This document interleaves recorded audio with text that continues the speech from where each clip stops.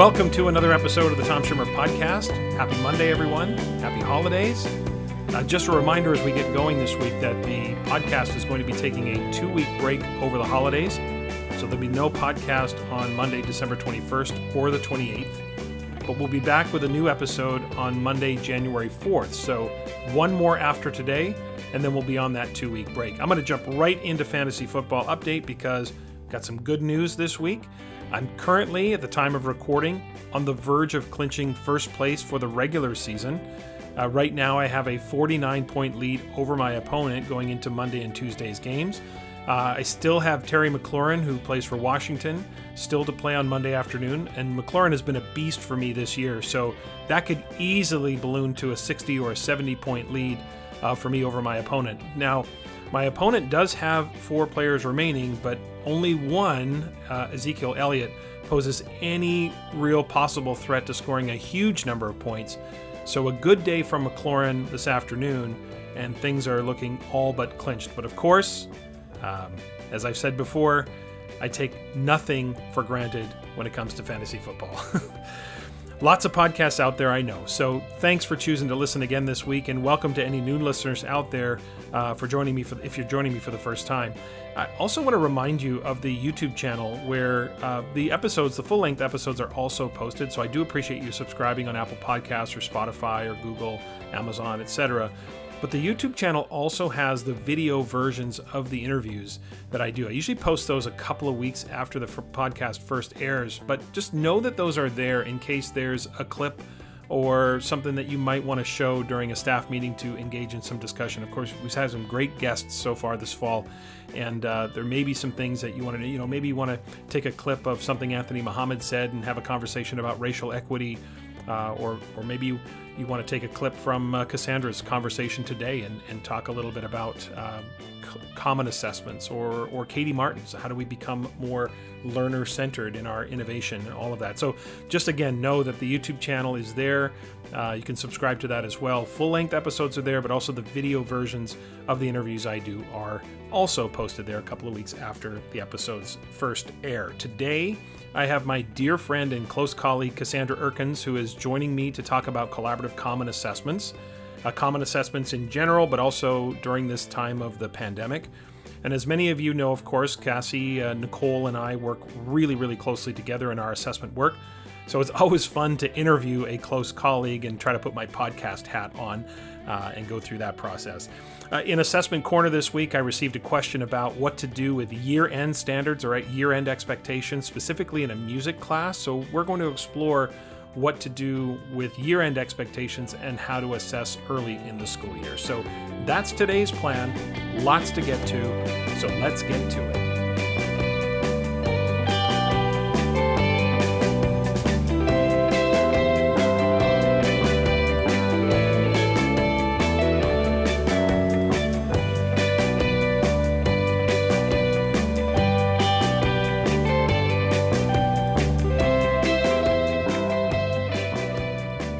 We'll have my conversation with Cassandra Erkins coming up shortly. But first, don't at me.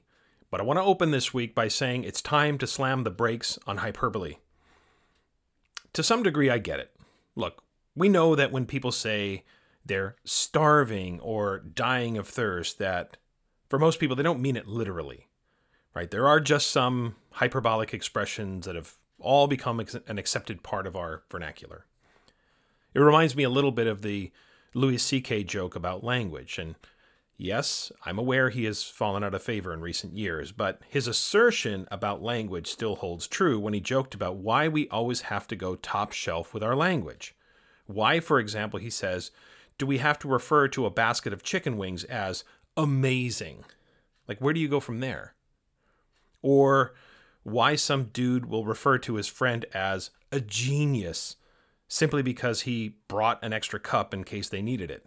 Like, what's left for real genius? So when discussing silly things or things where there really is no definitive answer, then who cares, right? It's all in the name of trying to win, say, an unwinnable debate or make some outrageous assertion like, that's the best movie I've ever seen in my life. Like, so what? No one's asking you for the details of the criteria upon which you made that judgment, and more importantly, no one cares. But the problem is that this becomes habitual and starts to slip into conversations that are more serious and those requiring more nuance. I'm not sure why hyperbole seems, at least from my perspective, to have become so readily accepted and consistently used. Maybe it's social media. I seem to mention social media a lot on this podcast, so maybe there's a future don't at me about social media coming up at some point. But social media, we know, rewards hyperbole. No one goes viral with a post on social media entitled, "Here's why both sides have a point," right? So that never happens. So when we look at hyperbole in general, we start to see this jump out. We start to see that, for example, every politician we oppose has to be the most corrupt in the history of Western civilization. Or if anybody has an alternative view as to how schools should be either run or funded, they must hate kids or be anti-teacher. Or if you take a slightly different stance when it comes to the prospect of dismantling racial inequities, you get told that you're tone deaf, or you get canceled, or you get told to check your privilege. Look at the defund the police slogan that emerged in the aftermath of George Floyd's murder this past summer.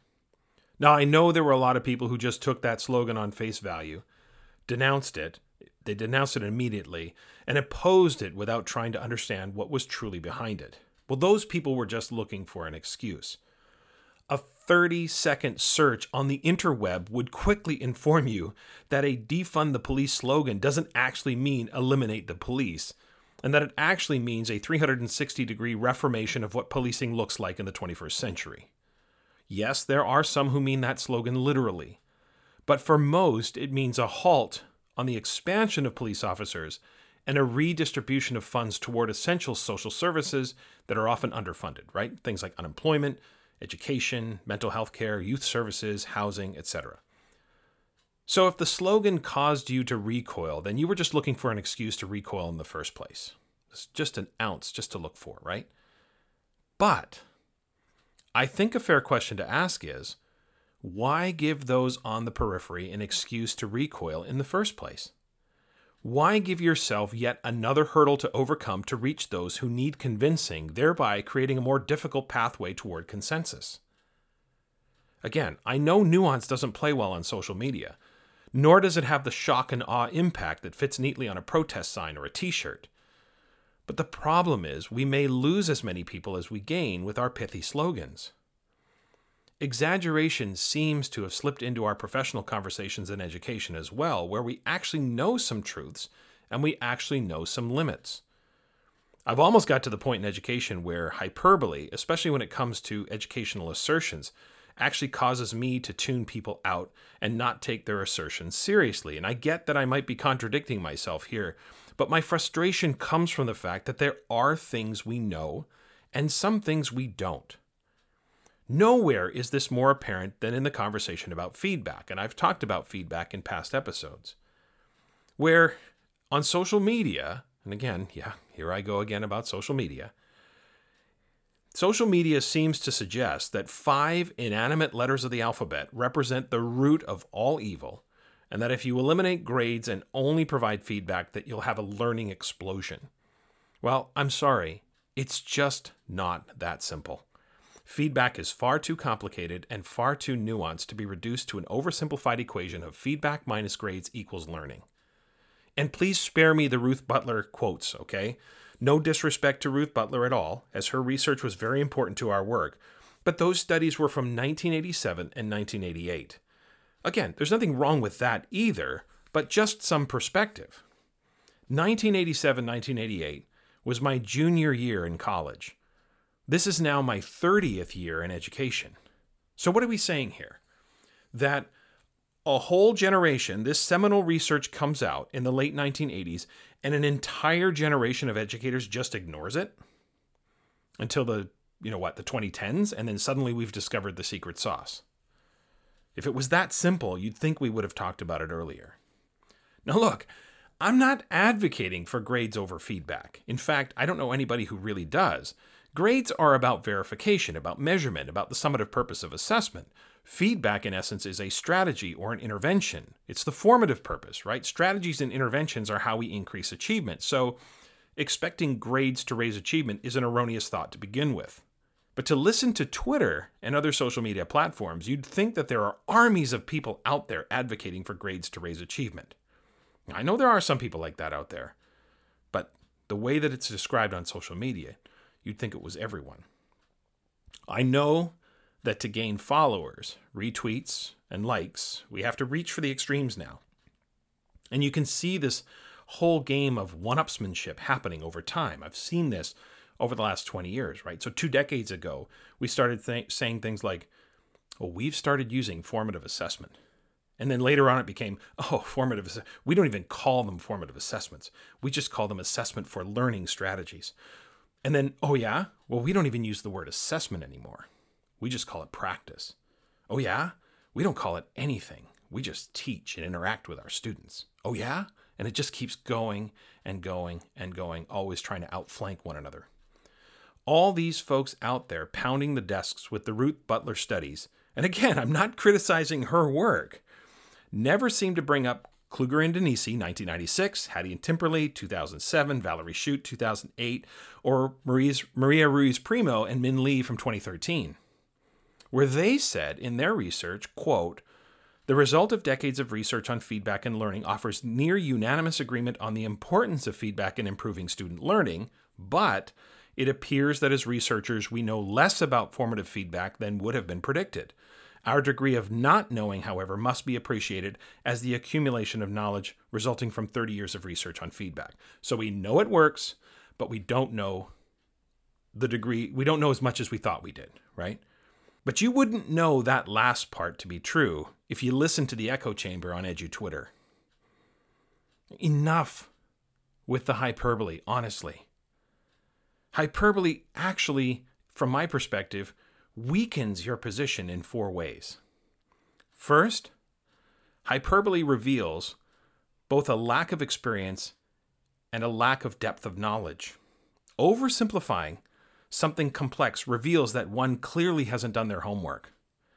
And for me, the more I've learned about assessment, about teaching, about learning, about social emotional learning, RTI, etc., the more I continue to need to learn because there is so much nuance in our work in education. 2, hyperbole is self-indulgent and reveals that attention is the priority, not serious discourse. Hyperbole for me illustrates a lack of seriousness about the conversation. Remember my blow it up story from episode 5 about the superintendent at that meeting I attended. Trying to outflank or stand out while sacrificing the actual truth is the epitome of ego. 3, hyperbole harms your argument.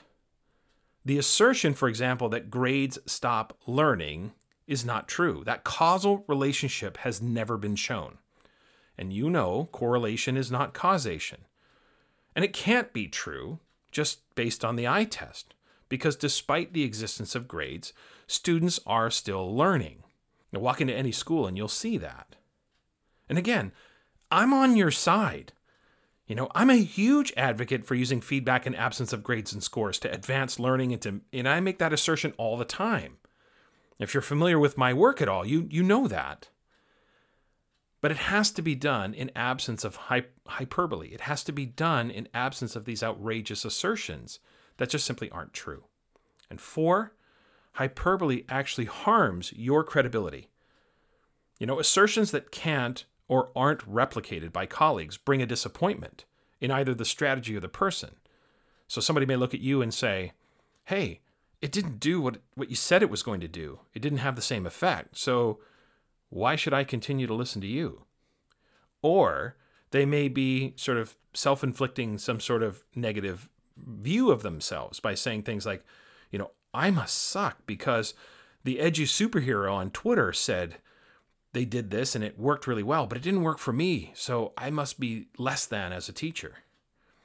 Over-promising with simplicity is what advertisers do. It shouldn't be how we have serious discussions about complex strategies in education. What I'm saying is, you don't need hyperbole to make a strong argument for that which there is already a strong argument. If the evidence says so, then say so. If the evidence falls short, be honest about that too. That's not weak. That's a mature, experienced, and informed approach, and, ironically, that is what people both want and need from those to whom they are looking to for guidance and inspiration. I get it. The followers, the retweets, the attention that hyperbole brings is alluring. I understand that, and all of us, including myself, can fall victim to that from time to time. I wish sometimes the research I consume was as definitive as the people make it out to be on social media, but it's not. That's what makes education such a challenging profession. Again, the argument I'm making is that by pulling back on the hyperbole, you'll actually make a stronger case for that which you are advocating, and you'll end up becoming a more credible source that people can trust when you actually do make research-informed definitive assertions for which there is no alternative. But if we keep going top shelf, we are in the long run going to lose more credibility than we gain, and we're going to end up doing a disservice to that which we are strongly advocating for. Joining me today is one of my dearest friends and one of my closest colleagues, Cassandra Erkins, who is an author, speaker, and consultant in the Minneapolis-St. Paul area. Cassandra, along with myself and Nicole, is one of the architects of the Solution Tree Assessment Center. She has been a prolific voice in assessment over the last 2 decades. She is the author of several books, including 3 that we have co-authored together with Nicole, as well as countless book chapters and for anthologies and other publications. She is a prolific writer as well, and is also a sensational workshop facilitator who devises some of the most thoughtful workshop activities that I've ever been a part of. She and Nicole have been schooling me on those workshop activities for years now. Cassie and I met years ago at the Assessment Training Institute when we were both presenters at that conference. And we often talk about the story of seeing each other every 6 months and saying, we should work together. And then we'd leave the summer conference and then we'd come back in December and we'd say, we should work together. and well, it finally happened. And Cassie and I, Nicole, joined forces with Nicole to form the Solution Tree Assessment Center, and the rest, as they say, is history. So, Cassie, I'm excited to have you on the podcast. So welcome, and I'm looking forward to our conversation today.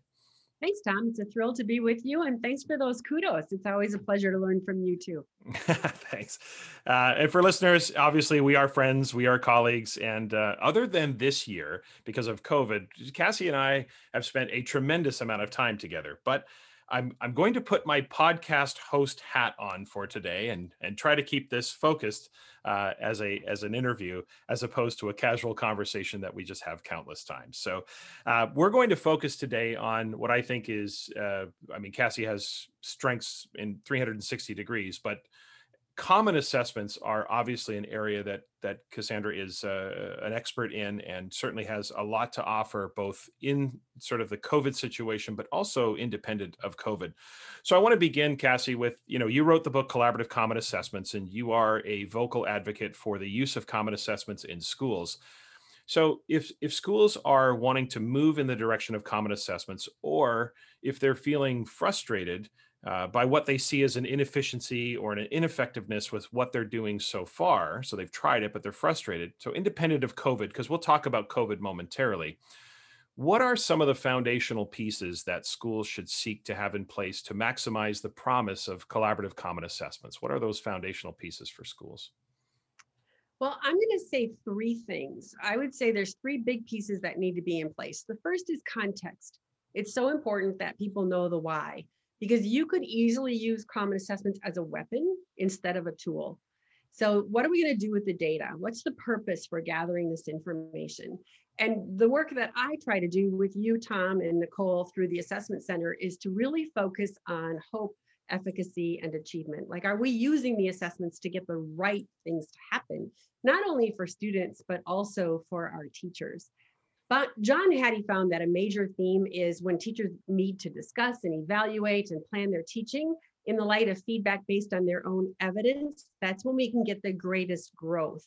And so that would be the vision. Like, we're trying to maximize the power of our instruction. So let's work together and learn from each other about our best instructional strategies. So know the why. The second piece is make sure that our teachers have a really strong foundation with assessment literacy, that they understand what we're supposed to be doing with the design and with the feedback, so that it's actually making a big difference and it's causing growth rather than simply evaluating and denoting who fits in what category. And then finally, the last piece would be the infrastructure. And this is the piece that often is missing and makes teachers the most frustrated. Like, we're doing the work, we're looking at the data, but there's no system in place to intervene when kids aren't getting it. There's no schedule change. There's no time for us to meet to actually do this heavy lifting. So you have to have the schedule set up so that teachers have time to meet and plan and look at the data. You have to have the protocols in place to support teachers so that they can make these decisions quickly and with some sense of ease. And then you actually have to look at the systems that are getting in their way. Like, you can't put kids into an intervention and expect them to improve if you're not going to allow them to get the grade that shows they improved. So you have to look at the little details, like, what are the hurdles that are blocking kids from getting to the highest level of achievement? And can we examine those carefully and remove them? So we build systems and we remove hurdles. So those would be the three. Yeah. It's interesting because the conversations about data and interventions and all of that. So often I hear teachers talk about, oh, common assessments. That's just trying to undercut my autonomy or undercut my opportunity to do my own thing or to add my flair. And I think missing the point about the collaborative part, the professional learning part that comes with those conversations. So when you think about common assessments, in the context of COVID. So let's talk about now, since basically March, when everybody's shut down and quarantined, and then we're into hybrid models and we're into virtual learning and we're back and forth, and some schools are face to face, and there's all of this happening. So a two-part question would be within the context of COVID.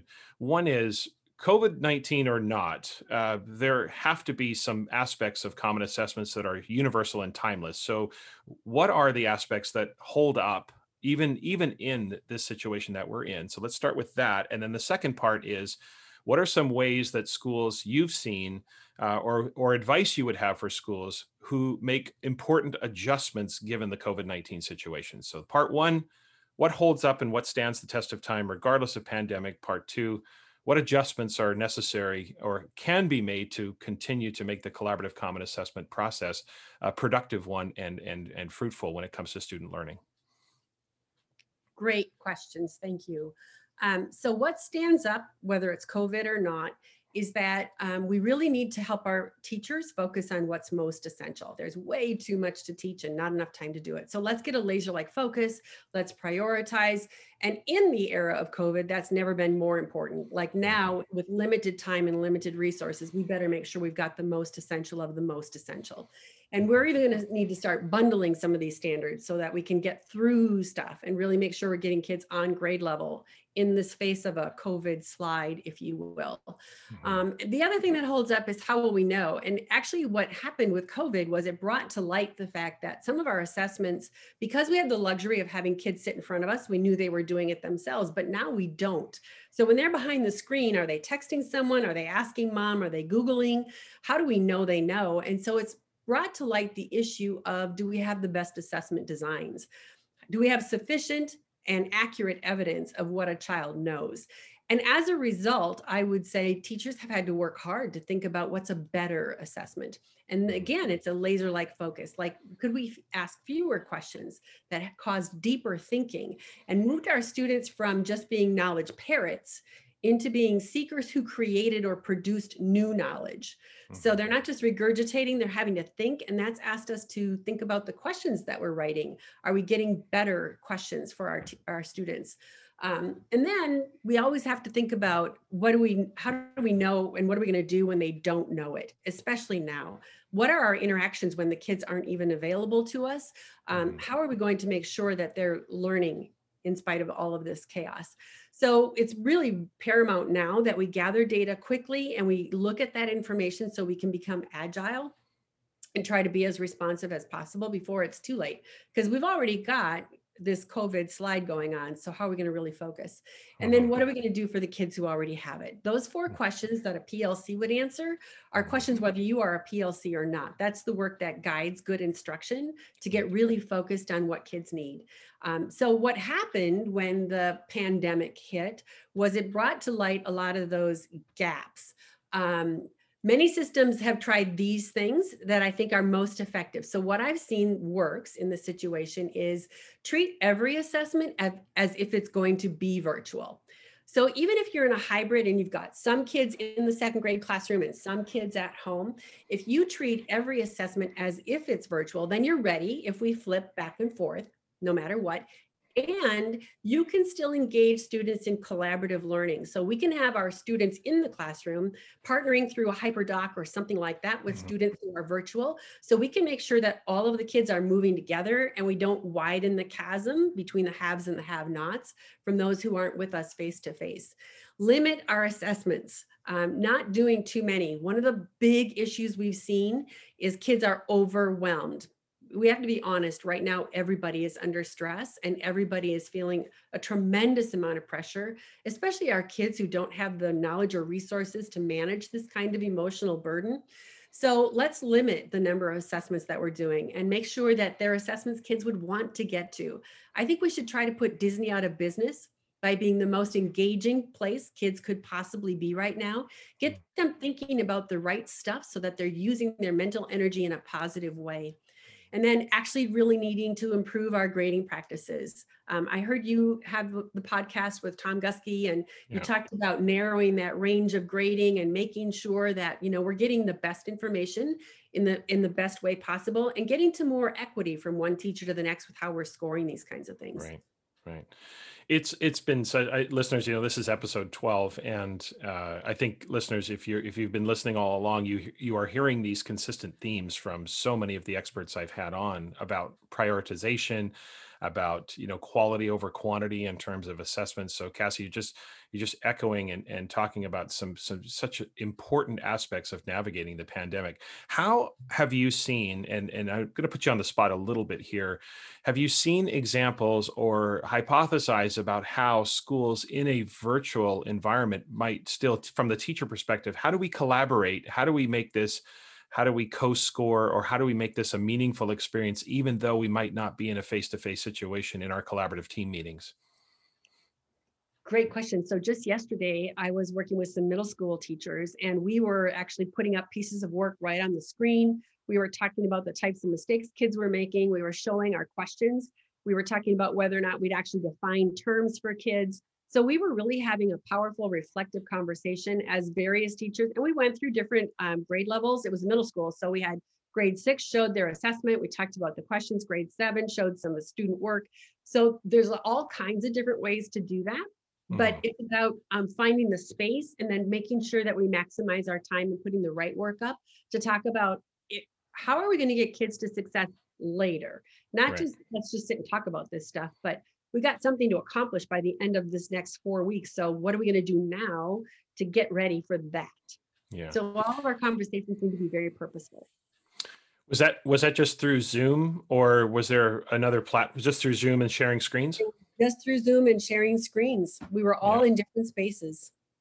Yeah, that's that, you know, again, sometimes it's just if you have the habit and you have the desire and you understand the impact it'll have, you'll kind of find ways to make that happen. And that's not to say that folks that are in stressful situations where they can't collaborate, that it's their fault. We're not saying that, but certainly by building the habit, schools that have those habits are able to sustain them in the best way possible, given the limitations of what, you know, not being face-to-face has. So you talked a little bit about this. And so let's pick up on that theme, because this was kind of in your previous answer, but, you know, obviously collaborative common assessments are ideal if they are in, you know, a PLC at work kind of model, so to speak. Like the collaborative teams within a PLC would have kind of a thorough and predictable routine established. But I'm thinking about teachers. Not every school has implemented, say, the orthodoxy of a PLC model, but are thinking about common assessments. Maybe common assessments is their entry point. Maybe down the road, there'll be a PLC school. We don't know that. But without a PLC model or a framework, how might a motivated group of teachers go about this collaborative common assessment process?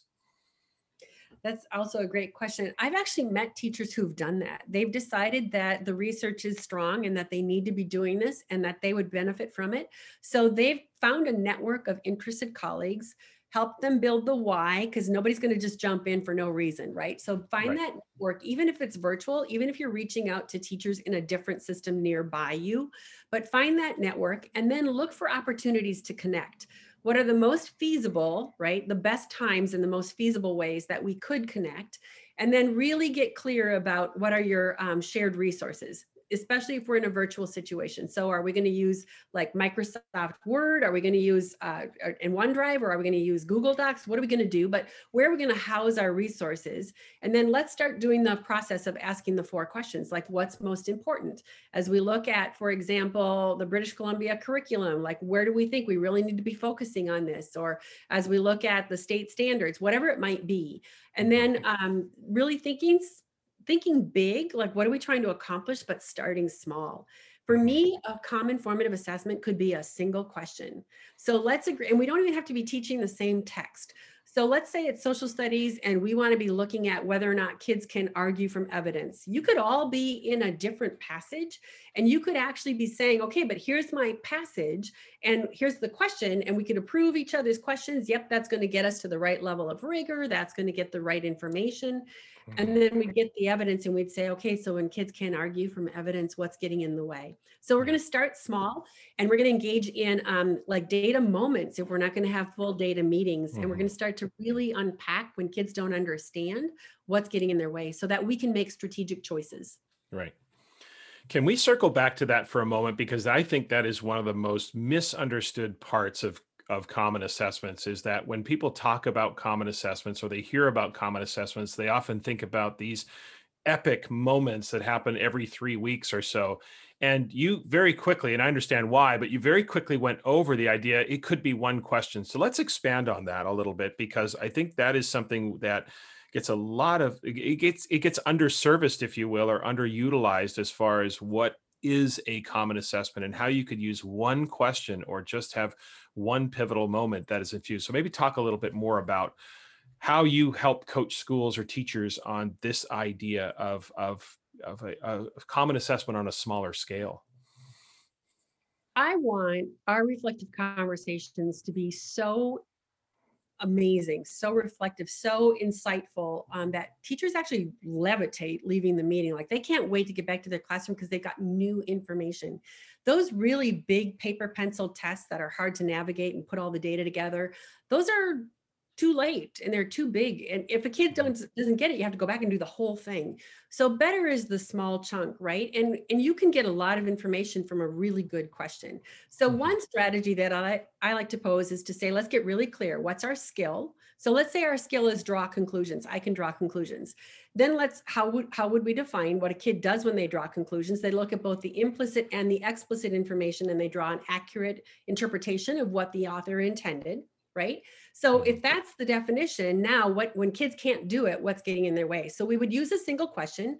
We'd pull all the evidence together and we'd start to put it into piles. Like these are good cards. They're right. They're good conclusions. These are bad cards. Now let's take those cards and let's sort them into piles. These kids only looked at explicit information. They didn't have any of the implicit or the inferences. These kids had insufficient evidence. These kids had the right evidence, but they weren't reasoning the right way, because each one of those types of errors requires a different instructional response. So when I can help teams look at a single question and start to get into the meat of what they're looking for, then it kind of takes off and people get really excited. Like, I want more of that because that helps me be a better teacher. Mm-hmm. So those pivotal moments that, you and I, Nicole, talk so much about, is just those moments where we make those adjustments, those maneuvers, and being able to just have it happen in a moment's notice. That smaller scale, sort of granular common assessment is something I think folks really overlook at times. And I love the fact that you brought that up. The other one I want to just pick up on misunderstandings. I've also heard this one, and I'm going to set you up for a response. And I know you've heard this one as well. You're at a conference, you finish your session, somebody comes up to you and says, Cassandra, we already do common assessments because we all do the same unit test at the end of our units. How do you respond to that person? So I know with kindness and finesse, but how do you respond to that person? yeah, so there's so much more to it, and this is not a unit test, and it's not a test that you didn't write, and it's not a checking off the box activity. It's being very, very thoughtful and very careful, and actually focusing on. So we wrote about this in our book, right? Growing Tomorrow's Citizens in Today's Mhm. Classrooms. That switch between using skills to teach content, or are we using content to teach skills? So Right. if we're using content to teach skills, now teachers have to think differently. And so common for me does not mean exact same. Right. Common for me means we have the same standards that we're working toward. We have the same criteria for success. We have the same expectations and targets, but we can have different texts. We can even have different questions as long as we're using the same measurements. So when we look at the evidence, do we see kids doing good work when it comes to skills? And so now I want teachers to think differently about their entire assessment design. Like, are we going after the skills, the 21st century skills that matter most to our kids? Because you and I both know that in today's world, kids really do need to be knowledge producers, not just knowledge regurgitators. And Right. so I want them to think critically, to communicate accurately, to and effectively, to collaborate. So we have to start designing our assessments that direction. Yeah. So my response when people say, "But we gave the same test," is yes, but did you get good information out of it? Did it really change you as a teacher? Because if it didn't, then that's not the point. Right. Right. So nothing wrong with a common summative assessment but if it's not Right. helping you grow as a teacher, how effective were my instructional strategies? What do we do next time we teach the unit, or what do we do in response, because this is a skill that runs longitudinally through the class? Then we're really just talking about a standardized assessment. So on the one hand, we lament standardized testing, and then on the other hand, we create the exact same test for the same kids, for all the same kids under the same conditions at the same time of day. It sounds a lot like a standardized environment. I want to pick up on this because this leads me to my next question. You were talking about how we're assessing the same skill, assessing the same criteria. And I suspect that's going to be a similar answer to my next question, which is singleton teachers. If I'm the only drama teacher, or if I'm the only teacher in my school who teaches this subject, how do I participate in the common assessment process with my colleagues? I think teachers who are singletons have the hardest time getting started, but they have the easiest time after they get it. Ah, They're more ideally positioned to flip it and to be more about using their content to teach skill. So I've mm, actually worked with career and tech teachers who now you've got family and consumer science, you've got architecture, you've got agriculture, you've got all these teachers who don't teach the same stuff at all. And one mhm, teacher on the team might teach 6 different things. And so now what do I mean by common assessments? So can we look at problem solving? Can we look at some of those big skills? And now I can have kids do problem solving with a bread recipe, and you've got your kids doing problem solving with a soybean problem in the fields. But we're still mhm, talking about, okay, but how are kids doing with the problem solving process? Do mhm, we see them actually following the steps and making good decisions as a result? And where are they getting hung up, and what do we need to do with our instruction to help them be better at that? mhm, Because here's what we know: when they leave our care, information will be available already. It already is, but information will be available to them should they have a new problem. They can go find information, but do they have the skills to navigate it? That's what we mhm. need them to be able to do. Right.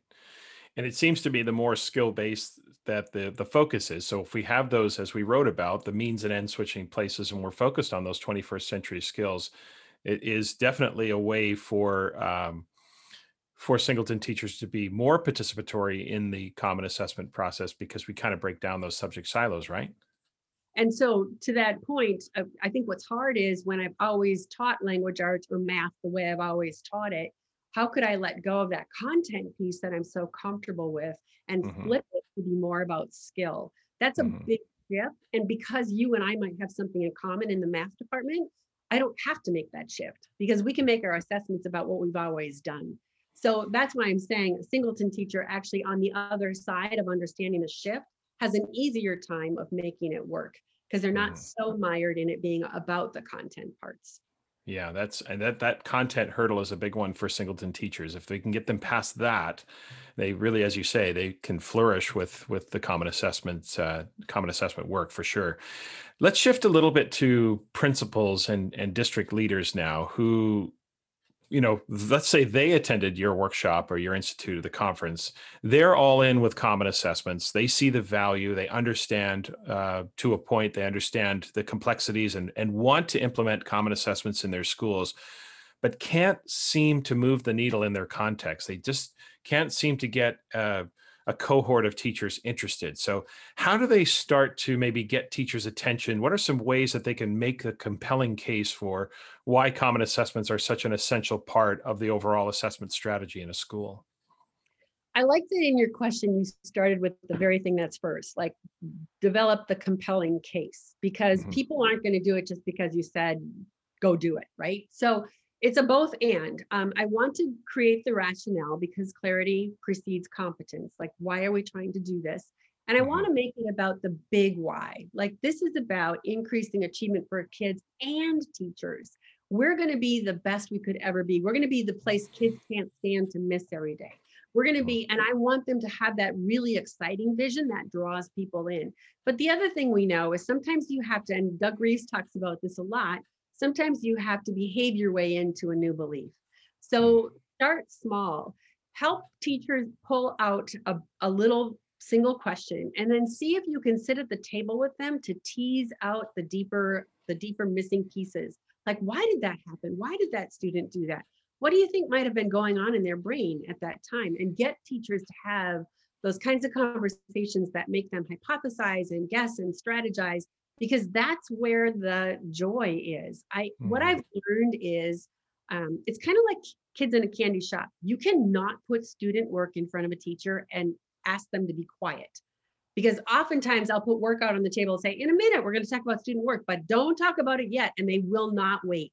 They'll pick up that work and they want to talk about it right now.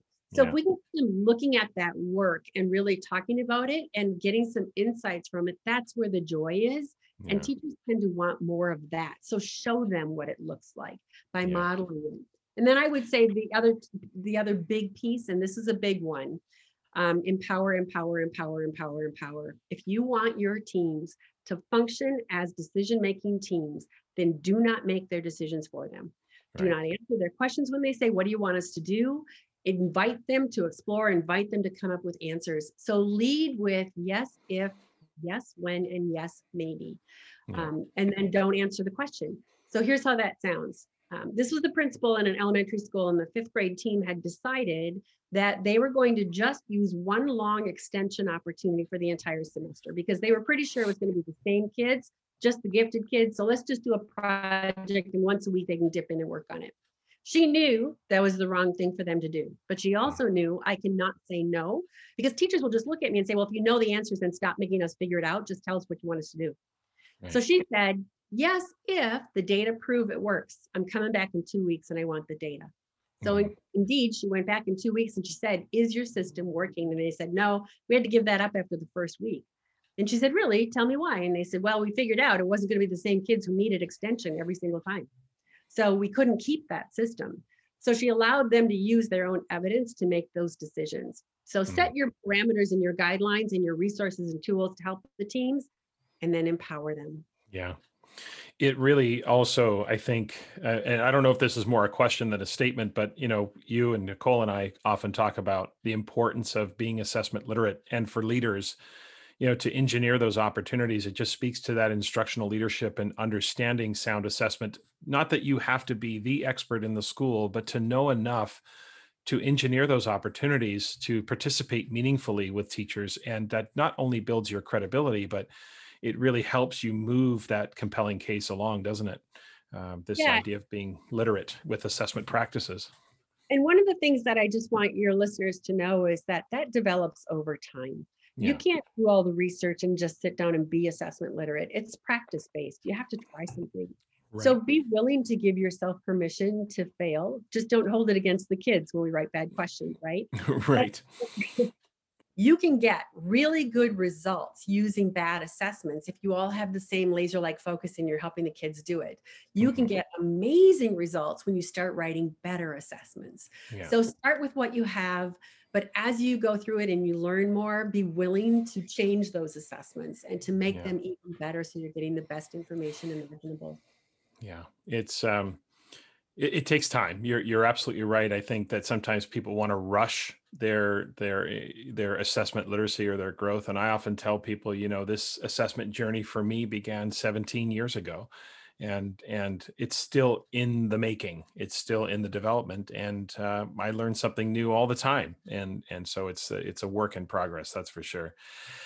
Okay, so let's finish up here with some look fors or some make sures, if you will. What are some of the make sures or look fors that teachers and schools should keep in mind so that they can avoid? I guess what I'm trying to ask is, how do they avoid a superficial approach to the common assessment? Because a lot of people could say, well, we do common assessments, well, so do we.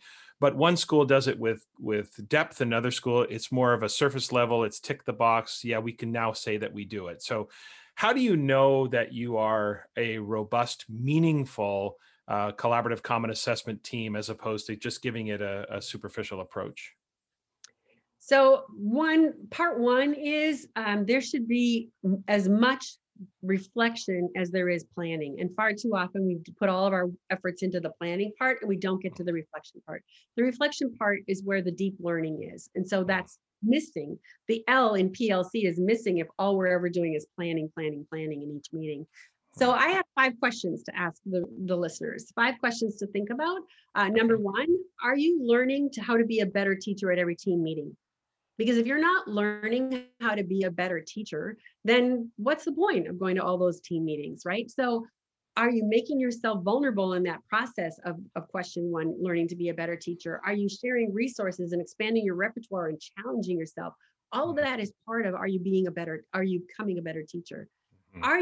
Question number 2, are you eliciting intriguing findings in your data? Or are they just numbers and you're moving kids around and giving them labels and sending them off to be fixed somewhere? Right. So are you actually eliciting something that causes you to think differently about skills and instruction and so on? Are your data conversations inspiring different actions? Are they generating enthusiasm in your team? And do you love the assessments you employ? And most importantly, do your students love the assessments you're employing? Because if you're just doing it to go through the motion, use the data, record it, and send it out into the world, it's not making a difference. So I'm trying to use the process to get people to love learning. And is that happening? And then the last question is, does each rotation of assess, analyze, reflect, respond motivate you to get to the next rotation? Like when you end one meeting, do you leave and say, okay, let's try this and let's get back together and see if it worked? Because if that's not what's happening, then something's wrong with your protocols or your processes. I'm not going to say something's wrong with you or your team, but I'm going to say, check in with the systems that you're using and the conversations that you're having, because it's supposed to be inspirational. Sometimes it's an uphill climb for sure, but the energy and excitement around assessment the opportunity for us to grow professionally? Are our students excited about the opportunity to know where they are rather than being intimidated? This goes right back to the conversation we had at the very beginning, just that you made mention of hope and efficacy.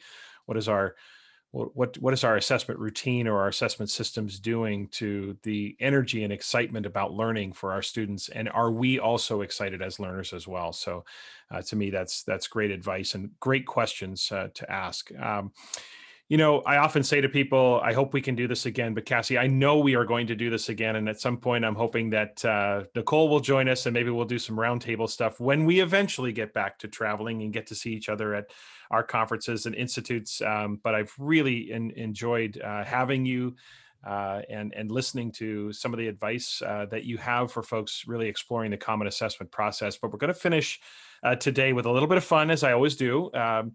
I'm going to ask you a few lighthearted questions. I've got 5 questions to finish up with you, and these are ways for listeners to get to know you a little bit personally. Nothing too intrusive, but just some fun questions that'll put you on the spot and give you a chance to share some insight into Cassandra Erkins, the person. with listeners. And then we've got one final question to finish up with as well. So first question is, what is the last fiction book that you read? The last fiction book that I read is The Murder at the Dolphin Hotel. Oh, okay. Who's the author?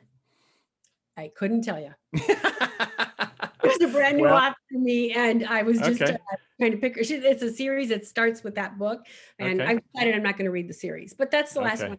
That's the last one you read. Yeah, no, it's as I know you so well, I know that I'm in the same boat, that the vast majority of our reading is nonfiction. It's work around assessment, it's research, and it's other people's books and things like that. So I asked the question about fiction because for me, it probably would be 3 years ago or something like that. So here's one. Do you ever eat food that is past its expiration date if it still smells and looks fine? Like, what's your threshold? How do you decide? It cannot smell bad or look bad, or if you take a small nibble in the corner and it doesn't taste right, like a rancid nut, then you throw it away.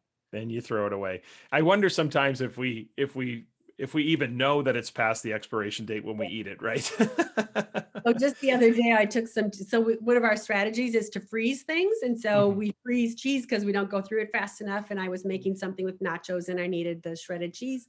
I took it out of the freezer and I looked at the expiration date and I thought, my family's going to look at this and think it's expired, when the truth is I literally just took it out of the freezer, but the date on it says it's expired. So you never really know with those dates. Yeah, you take your chances, right?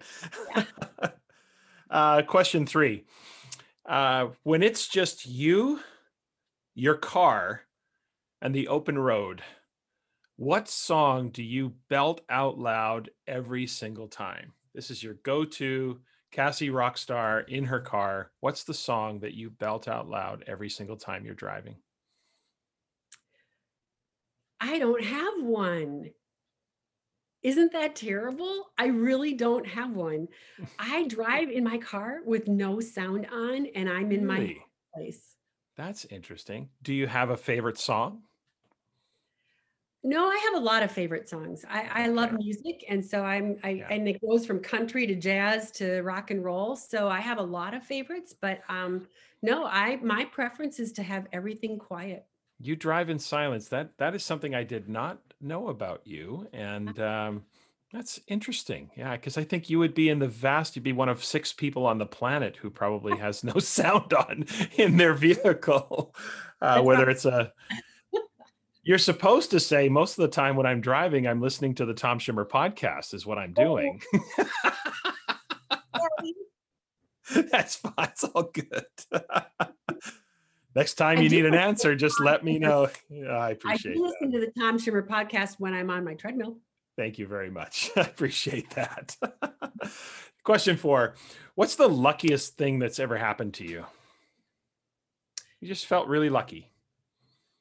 Meeting you and Nicole and building the assessment center. No, I'm not kidding. I think that sometimes we get stressed with the work that we're trying to do and the way we're trying to change the world. But you know how many people don't have that opportunity to have this place in the world to be able to make that message known? So I feel very blessed and very fortunate in my life that I've been able to be surrounded by amazing intellectual people who have hearts of gold, who are trying to make a difference, and that we can rally our energies together to do that work. It's a privilege. Well, Cassie, I do appreciate that. But listeners, honestly, I did not set that question up. That question was that question was supposed to be, I found $50 under my tire at a parking stall one time, or something like that. Happen to me. That happens to my siblings, but I was behind the door when someone was passing out luck. I was expecting one of your famous travel stories where it actually worked out. Listeners, we won't get into it, but Cassie has some of the most epic travel stories, and we often talk about them. But I've just had some lucky experiences with travel where I'm an hour late for my connection, but the plane I'm supposed to go on has been delayed, so I make my connection. Those are the types of lucky things that I was hoping that you would answer, but I feel lucky as well, Cassie, and certainly our friendship and our work together with Nicole is really is a blessing, and I just am thankful for it. as well. So thank you for going in that direction. I didn't expect that, but it was very, very kind. All right, last one. And of course, 'tis the season. And I've been I asked Tara last week, I asked Bill the previous week. This is the burning question that everybody has on their minds right now. And that is the question of Die Hard, the movie. Is Die Hard, the movie, a Christmas movie? No. It happens at Christmas, and there's a lot of joy at the end of it, but it's really not about Christmas as the main message. No. Yeah, see, I'm with you on this because I don't understand. Like, do I just have to put a Christmas tree in a scene and therefore it's a Christmas movie? Like, what are we talking about here? There's no Christmas theme.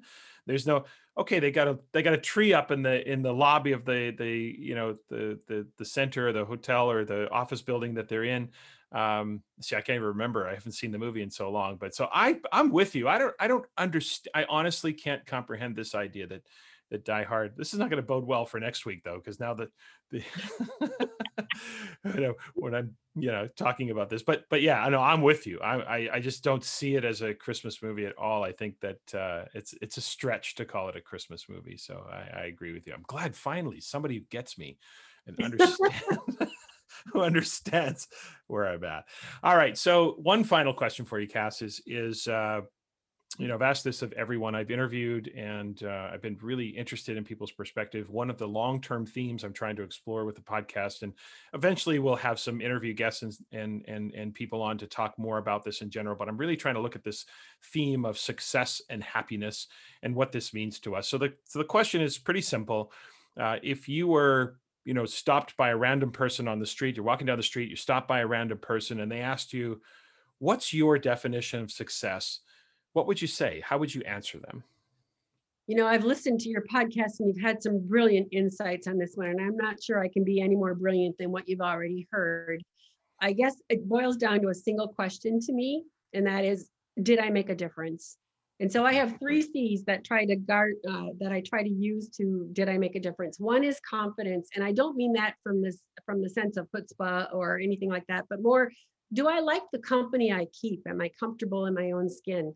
Can I trust my gut, my instincts, my ability to learn? And do I feel efficacious? The second is courage. Am I willing to push myself, to take risks, to challenge myself, to and constantly improve myself and the world around me? And the third is connections. Am I in right relationships with other people, with my community, with the planet? Am I honest and fair and true and just? So it's really about, can I leave the world a better place than I found it? Mm-hmm. Yeah, I think that that is a theme that many have talked about, which is just what is my impact? What is my legacy on the people around me, the world around me?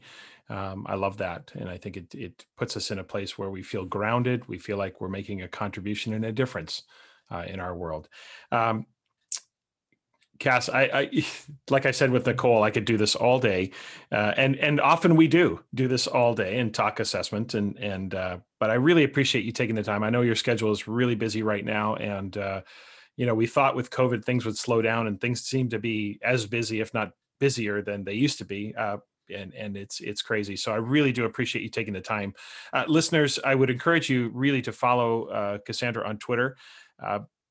Cassandra doesn't tweet as much as she should. I'll just put it that way. But when she does tweet, it's just thoughtfulness, brilliance that comes out of what she has to say and her approach to assessment. So her Twitter handle is @CErkins. And also, of course, Cassandra, along with the rest of our team, blogs and at the allthingsassessment.info. So it's www.allthingsassessment.info. That's the website where our team blogs, and you'll find Cassie's blog posts there. And she has a number of just great posts that you can check out, and you can sort them by authors. So if you want to check out some of Cassie's writings that way, you can check those out as well. Again, Cass, I can't thank you enough for joining me today. I know at some point, like I said, we're going to do this again. I would love to do it with the 3 of us and record one of our conversations, just so maybe listeners can gain some insight as to how we all kind of work through all of that. So I would like to switch that one and have Nicole and I interview you on the conch. No, it doesn't work that way. I have the microphone, therefore I have the conch. But the next time we're in the same room together, which who knows, 2024, I don't know what we're looking at. We all don't know, and I don't mean to make light of the current situation because it is stressful and tough on everybody, but we have to find some way of balancing that for ourselves. But like I said, I can't thank you enough. I really appreciate you taking the time to be here. Thanks, Tom. What an honor. In Assessment Corner this week, I received a question from Anne, who is a music teacher in Vancouver. Her question centered around benchmarks and targets as they relate to year-end expectations. Now, to summarize the context of her question, this is what Anne wrote. At her school, she said, we've agreed that for mid-year and quarter-year reports, we need to report the levels of performance based on the expectations at the time of reporting. Otherwise, we would have too many students in the bottom two levels of our proficiency scale, too many ones and twos on that mid-year report. She goes on to say the reason they did that is because they found parents were overreacting to the ones and twos early in the year and going out and get tutors and things like that.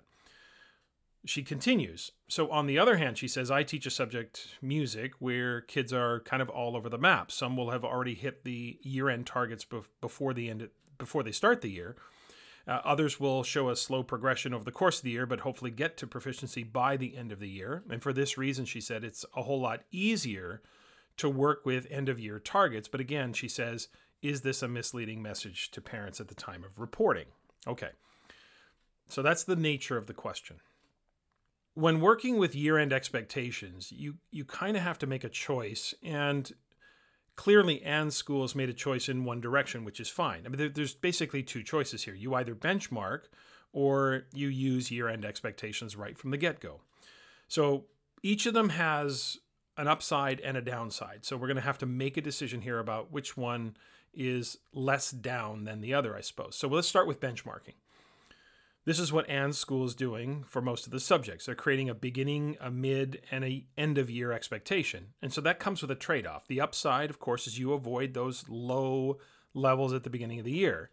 But the potential downside is that students could get comfortable if we're not explicit with them. Like they could get comfortable with their achievement levels if we're not purposeful and explicit about how those expectations grow over time.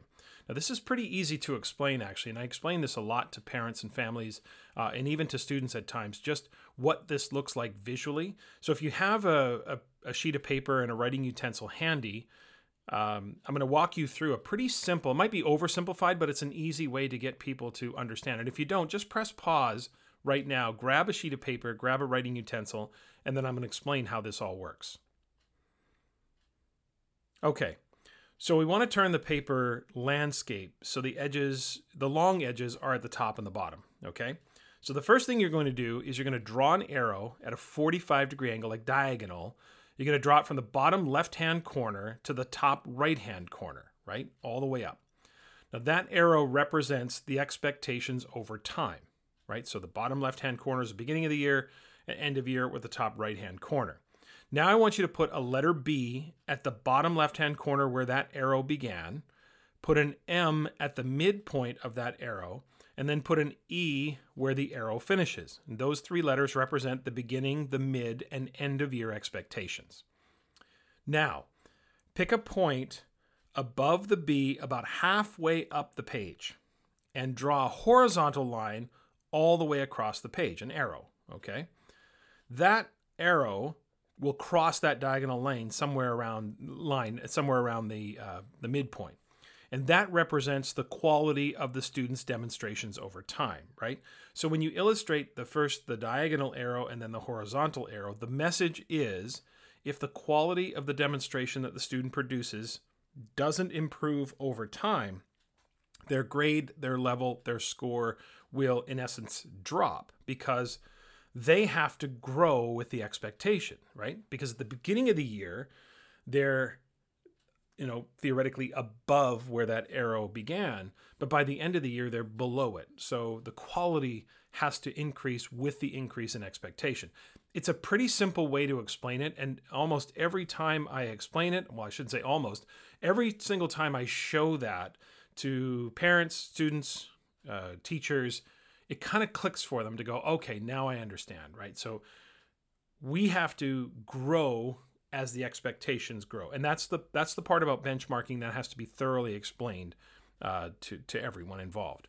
Now, the flip side is you could decide to use the year-end expectations, but that also has a trade-off, right? So the upside of using the year-end expectations right off the bat is you get a more accurate view of where the student is with the real expectations of the class. But the downside, of course, as Anne pointed out, is that students, parents, and families and others can predictably overreact to those low scores early, or low levels, or low grades, or whatever term you want to use for it. They can overreact to those early in the year. So there's no definitive right answer to this question. I mean, either can be explained, as the key is to actually explain them thoroughly and make sure everyone's clear on how this works. The one non-negotiable for me, however, is that all teachers teaching at least the same grade level subject need to do this in the same way, because inconsistency with this practice will be problematic. Okay, so back to Anne's question.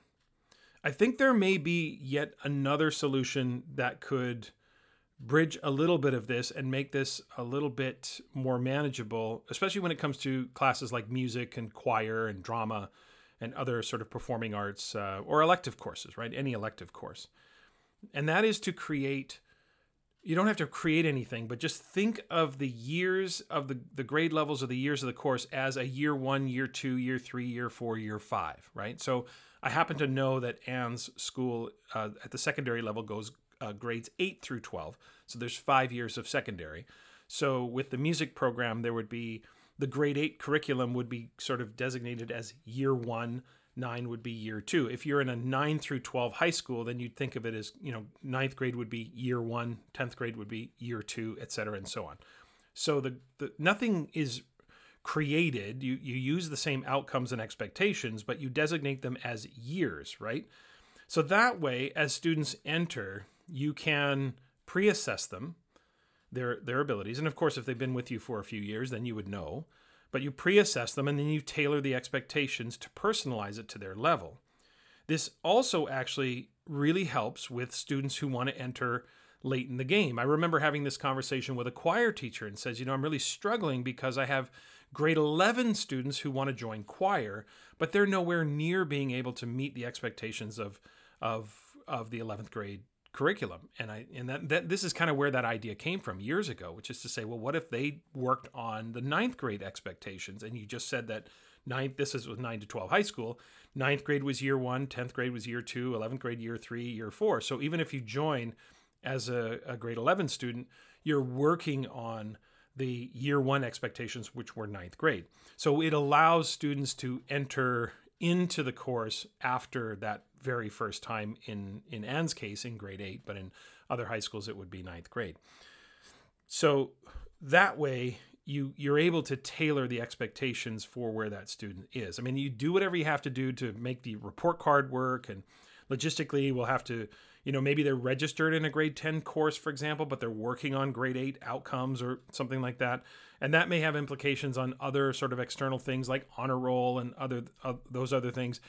Look, the conversation about honor roll, that's a different conversation, and we can have that conversation another time, but it still exists in many schools. And so I just want to say that may be something you have to think about in terms of the ramifications. And we can explore the whole concept of honor roll in maybe another assessment corner.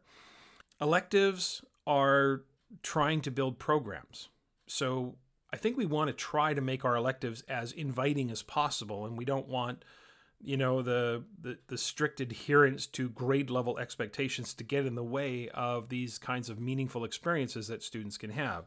So I know I would do whatever it took to make this as inviting as possible, and to the best of our ability, try to personalize this for students. I know that may be a lot to manage in terms of multiple expectations, but often these elective courses and these fine arts or performing arts courses are multi-grade level anyway because of the numbers. It depends on the size of your school, of course, but a lot of times you'll have all grade levels kind of represented, in the jazz band or something like that. So I tend to lean toward benchmarking, even in Anne's situation, because I just think the downside of using year-end expectations, in my opinion, outweighs the downside of benchmarking. right? I just think that it just is, to me, it's an unreasonable expectation to say we have an end of year expectation and we're grading you or assessing you on it now. That to me just feels a little unreasonable. Now, there is still the issue of the students who are already there or close to it on day one. So if you went to that yearly curriculum, then you'd be able to have students working toward challenging but attainable outcomes or goals. So a lot of thoughts there, and I know I meandered a little bit, but here's what I would say definitively. First, all things being equal, I would still use benchmarks because the downside of using benchmarks to me is still more favorable than the downside of using year-end. I just think benchmarks are more reasonable and more fair given where the students are in their progression. Now, for those who have high achievement right from the get-go, I try to de-emphasize the issue of grades and just say to them, look, you're good. You're at the top. That's protected. Now, let me push you as a musician and focus on your personal growth. Your mark, your grade, the report card, that's all protected. You're there. You're well above that. So you're good. So I get that they might be at the top from the get-go, but we really do have to stop sort of looking to, or at least feeding the beast of this single mark or grade as being the motivator. Unlike classes where students are forced to take them, most students who are in classes like music, who are high achieving from the get-go, are probably there because they have an inherent sort of passion or love of that subject or that discipline. So we want to ramp up this idea of personal growth and personal best. And then the third piece is I would consider long-term shifting to that yearly curriculum. Again, if you're concerned about the students near the top who need or want some tangible outcomes to work toward, then you can start to kind of maneuver it that way. There is no single right answer to capture all of the complexities of this, but I think the year-end outcomes need benchmarking to ensure that our assessment evidence and what we ultimately report reflects where a student is and not where we want them to be in 6 to 9 months. That's all for today. Remember to follow the podcast Twitter account for updates. That's @TomSchimmerPod. My personal Twitter handle is @TomSchimmer. And also, please email your questions for Assessment Corner or any suggestions for the podcast. Your feedback is most welcome. The email address is tomschimmerpod@gmail.com. Next week, my guest will be Eric Francis. Eric is known for his expertise with Norman Webb's depth of knowledge framework, so trust me, it's going to be a deep dive into all things DOK. Again, thanks for joining me this week. Remember, one more to go before we take the 2-week hiatus.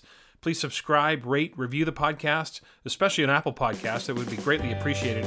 And also, please spread the word. I'd love to continue to expand the listening audience. Have a great week, everyone.